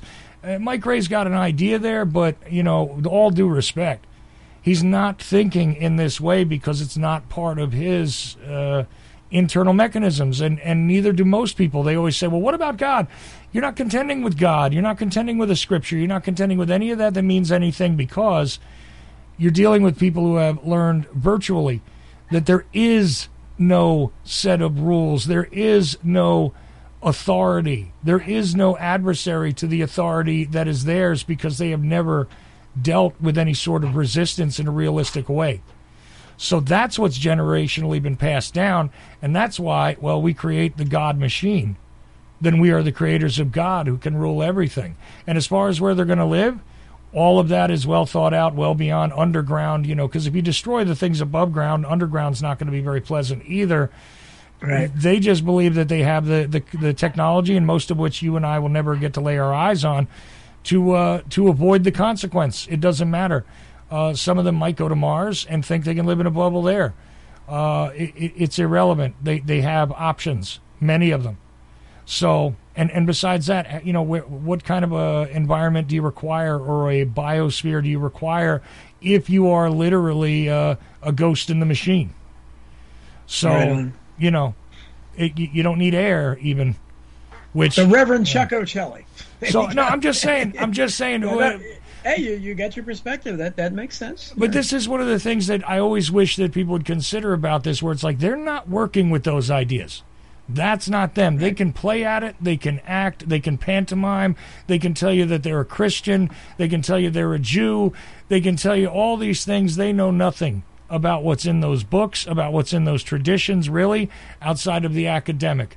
Where they're really working from their own personal insides is that they are literally the order. Not just that they're establishing an order, they are the order. So that's the thing there. It looks like you've got, let's see, it looks like you've got a familiar caller on the line, Don. If you want to go to him, and I'll make that my final word on all this today. But I always want to throw that at guys, because it shakes them up a little, but it'll get you thinking. It's not about that old concept. So, okay. Let's go to the caller and see how easy the caller will be to identify. You're on, caller. Oh, hi. This is Jimmy James. Jimmy James, there you go. We knew. How you doing, Jimmy? Thanks for calling. Oh, doing good. I'm sure you guys are real familiar with Peter Levenda's work, right? Yes. Yes. So what's your thought on sinister forces working kind of behind the scenes? I've read Sorry, I didn't mean to interrupt there, Jake. No, go ahead. No, I've read most of his books, and I contacted him, but he's busy writing a new one. I wanted to ask him about David Ferry because he did a lot into investigating David Ferry. But, he's an expert basically on the occult, which before I came to Christ I was delivered from. So I agree with, a lot of what Chuck says, and he's been blessed with more intelligence than I have. I hope I have some. But I was touched by Jesus in a risen physical way. I felt his spirit there. Again, you could say that's my feelings, and I meant well, or something touched me and it was something else. I believe it was Christ. And, Peter Levenda, explains a lot about the space program, which might be secret and hidden. He talks a lot about the dark spiritual forces being very real. And in that way, I was a little nervous talking to him, but I believe he had a handle on it, and he does have a lot of experience in it.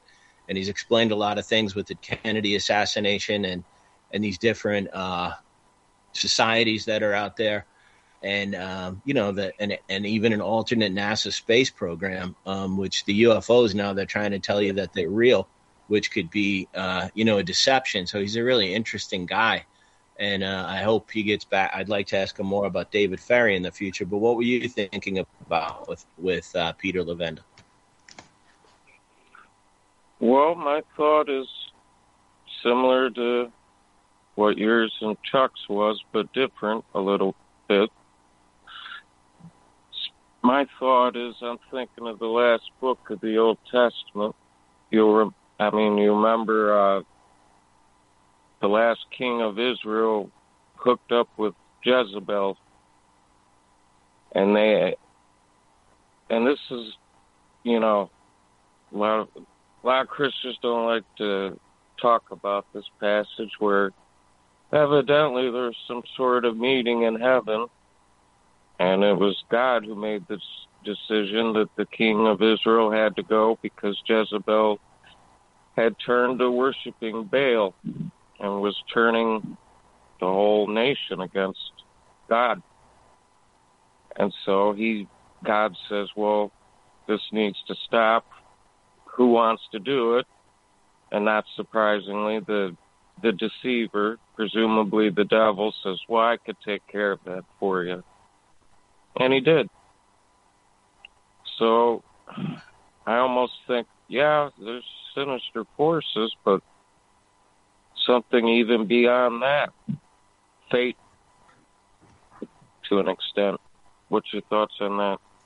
Yeah, well, I think, Peter Levenda is somebody that I'm only familiar with through Bob. Bob's talked about him a lot, about wanting to talk to him. But sinister forces behind the scenes, that's the basis of most conspiratorial type thought, and in my hidden history books, I have all the quotes from all the big figures, from Disraeli to Woodrow Wilson, Franklin Roosevelt, all big time conspirators, and they all down to Bill Clinton. And they all have gone on the record as saying there's an unseen force behind the scenes that's running things. And so some of us, in Chuck's case, that's a viable thought that, that these are people that are maybe constructing these things in their own mind or whatever, and they don't really know. But I think Bob agrees with me. And I think that some of the behavior, at least, is best explained where there's a dark force. It's inspiring it. Some of the stuff you see out there now culturally, when you see these demonic looking creatures that are just, you can't possibly even attempt to reason with them, whether even if you agree with them, how are you going to reason with them? I just think that has all the earmarks of something dark. You can call it satanic whatever you want. But I think there's something there that's inspiring that, and it definitely fits the sinister is a good name for it. What's interesting in the Bible is St. Peter wrote that there's a place where the angels were bound about the time of the flood of Noah. It's called Tartarus. And, it sounds like a myth or something, but, it could work on both levels. And it says really, if you read the Bible itself and not just commentary on it, and, I hate religion as much as the next guy. It really means religarse. It means to go again into bondage is where the word really comes from. And we don't want to be in bondage. We want to be free. But if you read the Bible and it does talk about the evil one who comes out and is a false Messiah, what it says about him is really it's a spirit named Apollyon, or a fallen angel named Apollyon. And that name means the destroyer. So basically he comes to destroy. So if you follow that as a myth, or I believe it's literal, but and it works on both levels, like basically this force that's evil, its real motivation is if God is a creator, then, it goes to figure that the other side would be a destroyer. And that's kind of what that seems to be what the Bible says. And my understanding of it, and the times I've looked into it, is this guy comes up and he just wants to destroy creation. Like babies going down like an industrial complex now, war. All these things are horrible, and we don't want to see that happen to people, and I love people in there, but for the grace of God go I. Like I'm nobody and I'm a sinner. So without God's grace, I'd be as fallen as anyone. So, and you have to love people, and love will grow cold in the last days. Like love has grown really cold. And I try to remember every day that, no matter how much I think of these things, my mind is limited, no jokes. And, like no matter what, like, Jesus said, basically love people, as you would have them do unto you, love other people, the golden rule. And we definitely need more of that in these times to give people hope. Absolutely. Jimmy Jean, is there anything else you have? Because we actually have another caller on the line and on hold, and I want to make sure we can fit him in. Well, I did want to hear from Chuck on it because he does know a lot about theology, but since there's another caller, I'll just let you go and have a good day. Thanks for calling, Jimmy. Thanks for listening, too. I always appreciate your input. We can always hit it on Friday on my open call-in show, Jimmy, if you want. There you go. All right. Thanks. Take care. So we have another caller lined up here. There he is. I didn't mean to cut Jimmy James off. Damn it. Who is this? And it's another familiar voice. Is this another three searchers? Yeah, 2 out of 3 searchers. Wow, that's incredible. All we need is Peter to call in and the entire It's gang. under the Ghostbusters theme. We're the 3 searchers. Who are you going to call? 3 searchers. I actually thought that I was the caller that Chuck was going to put through, so I started doing my bad Jimmy James impression, and then I heard the real deal, and I was like, oh, my God. Yeah, we missed that. Jeez, has Jimmy heard your Jimmy James impression? Yeah, I did that to him. I just don't think he was impressed. It's just fine. Well, anyway, so you guys, are you kind of talking about the breakaway civilization thing? Like with talk about that. No, I thought I heard Chuck start to talk about the breakaway thing where they got like the technology that everyone else are not privy to. Yeah, I think he was. Like, yeah. No, I'm thinking that. Yeah, like when you were talking about like Kissinger and stuff, like being like 1,000 years old and eating like Big Macs, Yeah, there's got to be a reason for that.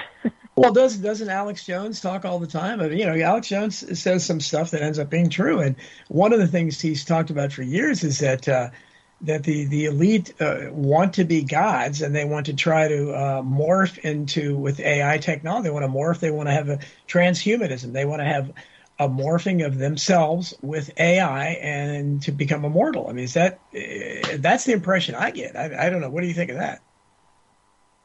Yeah, well, I mean, I think he got Joe Rogan on board with that too, because I'm not sure if Joe agrees that should be the direction we go in, but he does bring it up quite a bit.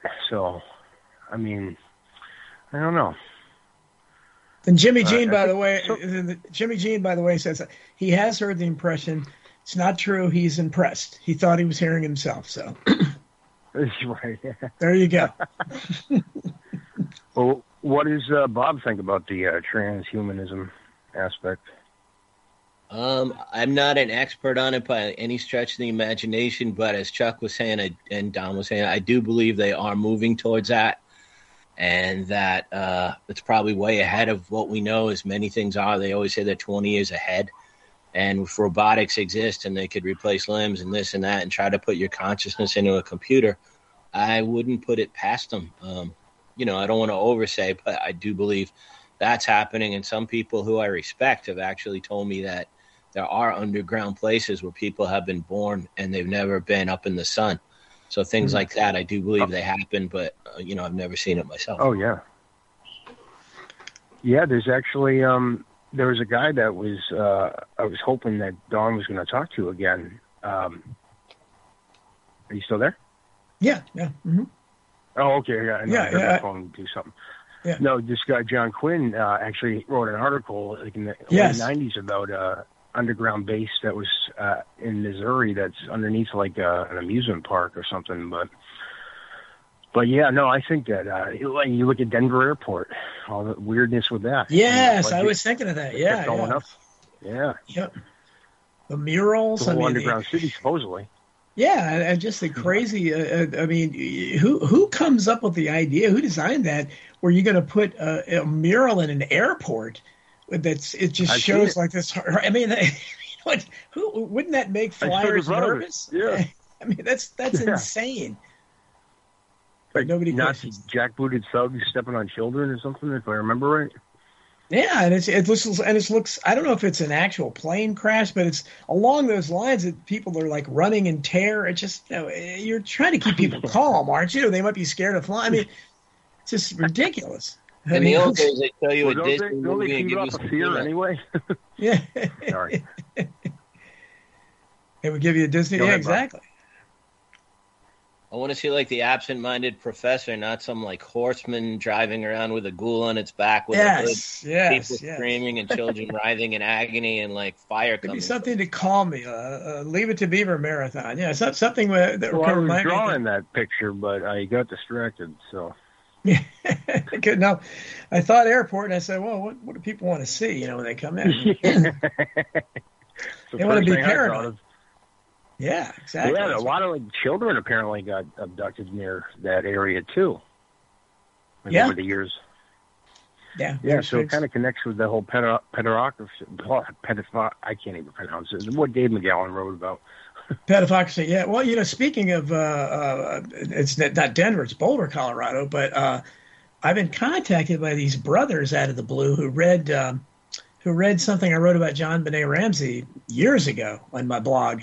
And they have been investigating this for years, and they've talked to a lot of people. So I don't know. They're sending me all their stuff, and I told them I don't know what I can do with it, but I may write a series of articles on Substack about it. I don't know if it's a book or not, but they found out some very interesting information.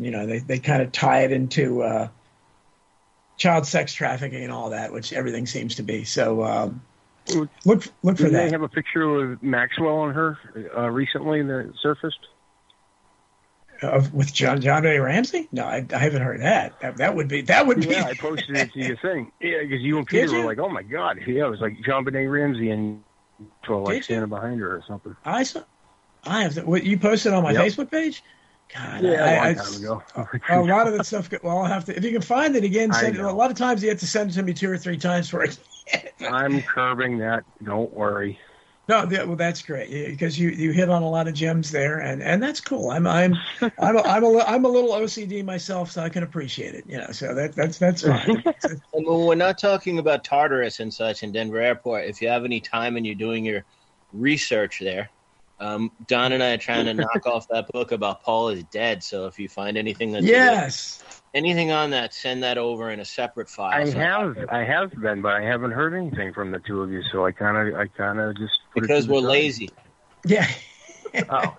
This is but for those of you who don't know, and this is Bob's baby. Okay, this is going to be his book. I'll help when I can, But Bob wants to. I need your help. I'm lazy and I'm like, semi-confident. I need you. There you go. To be more than kind to be there. Okay, I just need to be prodded, but it'll get done. It's it's going to be about the Paul is dead phenomenon, and we're not saying Paul is dead, but it's just going to present the creation of like a great hoax, right? PR. Yeah, I think so. Yeah. Well, the evidence that was presented by the Beatles and so forth is definitely real. That's not a hoax, but question is, I don't think that. But Billy Shears wasn't writing the best Paul McCartney songs. I don't think so. I don't know, but Bob and I were talking today that some guy, is it named James or something? It comes out that we may be in the book there that claims that McCartney. This was a private conversation we had, and something I really can't talk about. But now that it's out, I could talk about it. I didn't know. I didn't know it was top secret. In a much higher stratosphere. They're not quite the elite, but they're close enough. They worked for Dick James Music Publishing, and they were there and they met Ozzy, so that should interest Chuck, and they met Rod Stewart and different people. And they're very successful. Like they have buku money, and I was introduced, brought along to dinner, and they said to me, how they worked there, and they told me all the stories. And then when we brought up Paul and such, I mentioned the book, and then they just said that in the day the Beatles didn't write all of those songs, so they were intimating that someone else wrote some of them. So and it was actually a person they said had something to do with the Sgt. Pepper cover. But then the food came and they blew me off and talked about, more interesting stuff with smarter people. So I haven't been able, I'm trying to get weaseled back into a table with them to get the rest of the story. Yeah. Well, you're not far off there, though, because I think Dave McGowan found out that most of the 1960s songs, Beatles aside, were written by Glenn Miller or something, or Glenn Campbell or something. Well, it wasn't. Glenn Campbell was. You know what I'm talking about, Don? He was talking about. Yeah, but he was. I don't think he said that they wrote them, but Glenn Campbell was like the lead guitarist on almost all those 60s hits. They had a group called the Wrecking Crew, which finally they had a documentary about. The Wrecking Crew, and they that a lot of the hits that we know of. Like, what's the guy there? Which guy? Glenn Campbell and then the guy there, the one that was going to Google Wrecking Crew donated. Yeah, no, the guy that donated to Sheryl Crow to have a child or whatever. You know who I'm talking about? David Crosby. Yeah, David Crosby. Yeah. Well, David Crosby. Supposedly he didn't have musical talent at all and didn't write any of his stuff. No, he's and a lot of, and that's what that's why when people talk about Manson, of course, we're running out of time in a couple of minutes. But the interesting thing about Manson is, regardless of anything else, Manson was probably more talented than most of those guys. And I have on Borrowed Fame, I have a great quote from Neil Young, where he just drools over the guy. Oh, this guy's incredible, Charlie. He's writing stuff like nobody else. He's a genius. And so people think Manson. No, the people there liked him. And basically, if things had been different, he could have been picked to be. He could have been on the Monkees, maybe. He could have been one of the Monkees.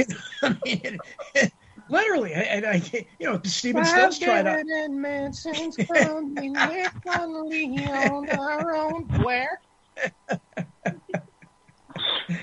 Well, we only got a minute left, and I know Chuck has his own fine show that he needs to do. So, the two researchers, Bob Wilson and Chris Graves, either you guys want to each give a final statement or whatever you want to promote or whatever before we get off here. I'd like to say thank you on behalf of the group and ourselves, and I hope we've passed the audition. How about you, Chris? And I hear that music. Chris Graves, Bob Wilson, thanks so much. Thanks to everybody for listening to the Donald Jeffries Show. We'll see you same time next week. We'll be talking Orwell next week. We'll have the creator of Orwell Today, Jackie Jura, on next week. Thanks so much for listening.